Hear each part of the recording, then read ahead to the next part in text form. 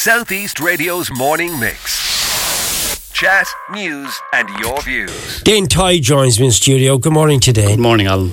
Dane, look, just a quick comment. I've just read out that comment there. It's somebody within the motor trade, have they got a point, do you think?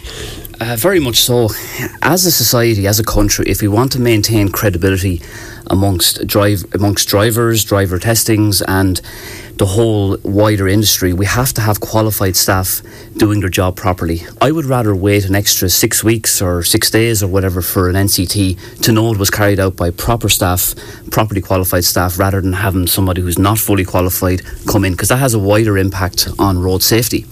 And connected to that, Alan, if I could make a point, that the RSA have recently offered learner drivers a 3-month extension on the NCTs because of this very issue, long waiting lists at various NCT centres around the country. So now the situation is, if your NCT is out of date by no more than 3 months, the RSA will allow the learner driver to do a driving test as normal, as long as you can prove that you have an NCT test booked, and that could be a text message from the NCT or an email or a letter of some sort. So I think as driving instructors, we certainly appreciate that flexibility that has been offered by the RSA for learner drivers.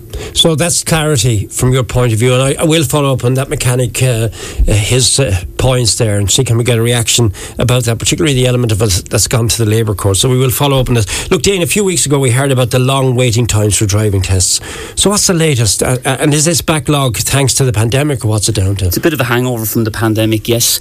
Nationally, I'm told that the waiting list for driving tests is 15 weeks nationally. Now that will be a little bit higher at busy test centres like Naas, Galway, Cork and a lot of the Dublin centres, because they would have a younger population in their catchment area, like university towns, university cities and all that, whereas somewhere like Wexford, for example, and Gorey probably hasn't got as high a waiting list as 15 weeks.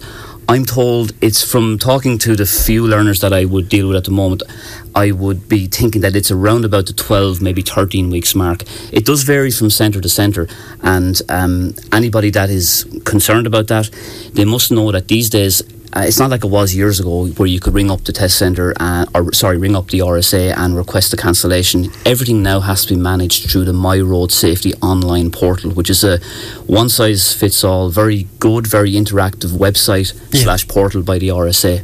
Do you still have to wear masks doing the lessons and tests? I don't actually wear masks during the lessons because, to be brutally honest, I just got sick of wearing them. I would still follow hand hygiene and all that kind of stuff and have the windows open, but the tests, in relation to driving tests, it is strongly recommended that candidates wear masks, yes. So they're told that from the off, and that's going to be the case for the foreseeable future, as well as hand washing protocols, and the testers will insist on having the window down at least 3.5 inches just for ventilation purposes during the test. All very important information, and thank you for sharing this with us. You have 2 YouTube channels now. What's all this about? That's right. I used to be a full-time driving instructor, and I gradually stepped away from that. So I basically make free driving lesson videos online so that learner drivers can achieve their goals by simply watching my driving lesson videos. They can just search Dane Ty on YouTube or Driving Test Ireland and I'll come up.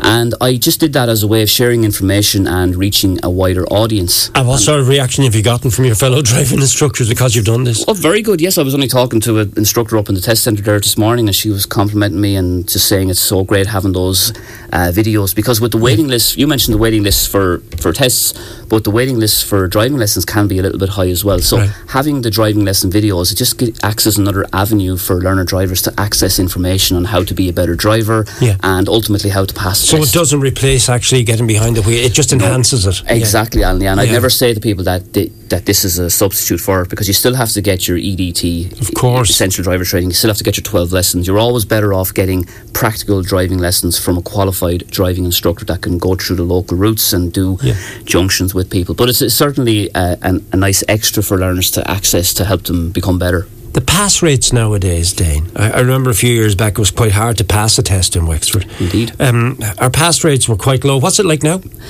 When I first started this job in 2008, the pass rate in Wexford Town was around about 45%. I'm happy to say that now it's 10% higher, around 54, 55%. And similarly in Gorey, it's around 53%. So you have to think of it in the round. Since I started in 2008, there has been a number of changes to the whole driving test system. So there's the essential driver training, which is 12 lessons. There's been a big emphasis on that, and that has brought standards up.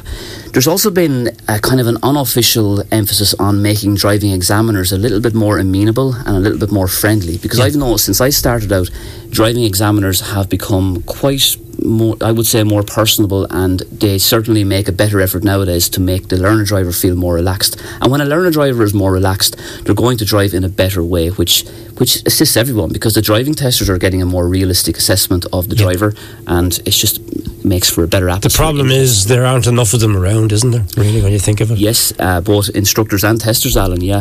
The RSA are going through a recruitment drive at the moment, the month just gone, the month of October, to recruit more testers throughout the country.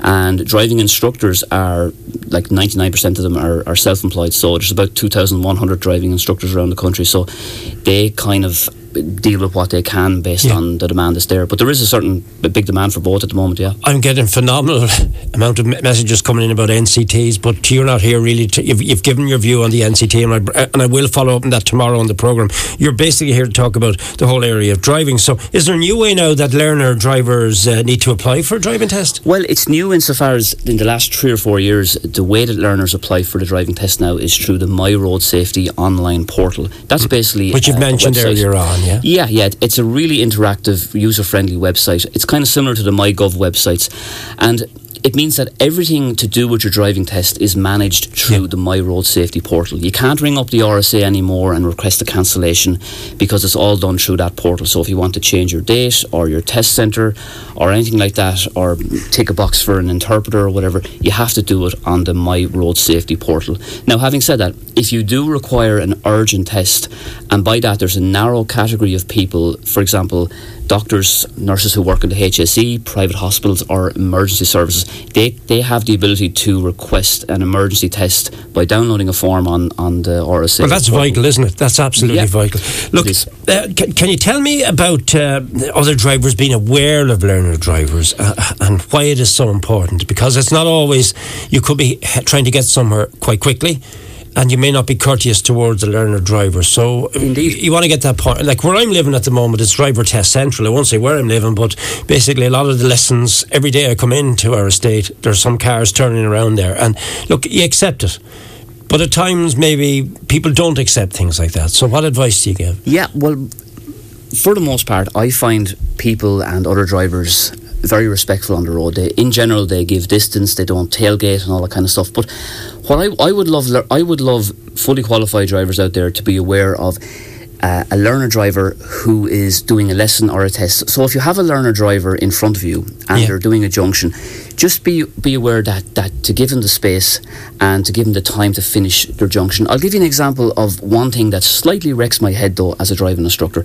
A few weeks ago, it perfectly illustrated this. I was giving a lesson to a girl and we were going to do traffic lights. So I was explaining about how the traffic lights work.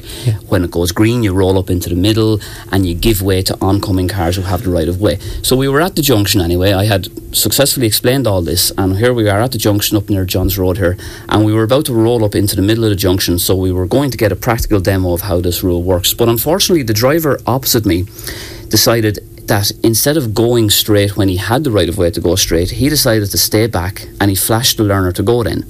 Now this can inadvertently encourage indecisiveness and it can bring stress upon a learner because they kind of don't really know what to do then. They know, because I've told them that the other guy should go, but then they're kind of in a bit of a pickle because they're in a tricky situation. Anyway, eventually he was holding back and she decided to go anyway. I was trying to let her just do it because I always try and let the learners just do what they want, do what they're supposed to do and talk about it later. But unfortunately she kind of rushed across then and she didn't see the cyclist that was undertaking the other car, and I had to shout stop then and press my dual controlled brake. So what I'm saying is, if the other driver had just went straight when he had the right of way, it would have allowed me to demonstrate that practical situation in a better and in a more realistic way. I acknowledge that he was probably trying to be friendly and trying to be courteous, but in the end it kind of caused more problems than it solved. Okay. Look, my grandson failed his test on the 9th of October. Can't do a retest till March 23rd. Can this be appealed? He's unemployed and can't apply for a lot of jobs. Well, it's very hard to appeal that, but I will say something that if you encourage your grandson, I think it was, to change their test centre and then change it back to the test centre they want, they might be able to kind of jump the queue that way, because I'm not sure whether it's a flaw in the system, but I have heard of other people saying that when they change test centres, the software algorithm seems to kind of refresh or something, and you may be able to unofficially skip. But I'm saying that unofficially now. I've just heard it from... I have to wrap it. It's been an absolute pleasure talking to you, Dane. My pleasure, YouTube Alan. channel, point them towards it. Where can they get it? Just go on to YouTube and you can search my name, Dane Tighe, driving instructor, and I should be coming up there, and there's loads of free driving lesson videos there for them. Final question. What is the thing that wrecks your head most when you're teaching people to drive? Honestly, the thing that wrecks my head most is when other drivers misinterpret the L plates, and I'm just kind of linking back into the conversation we had.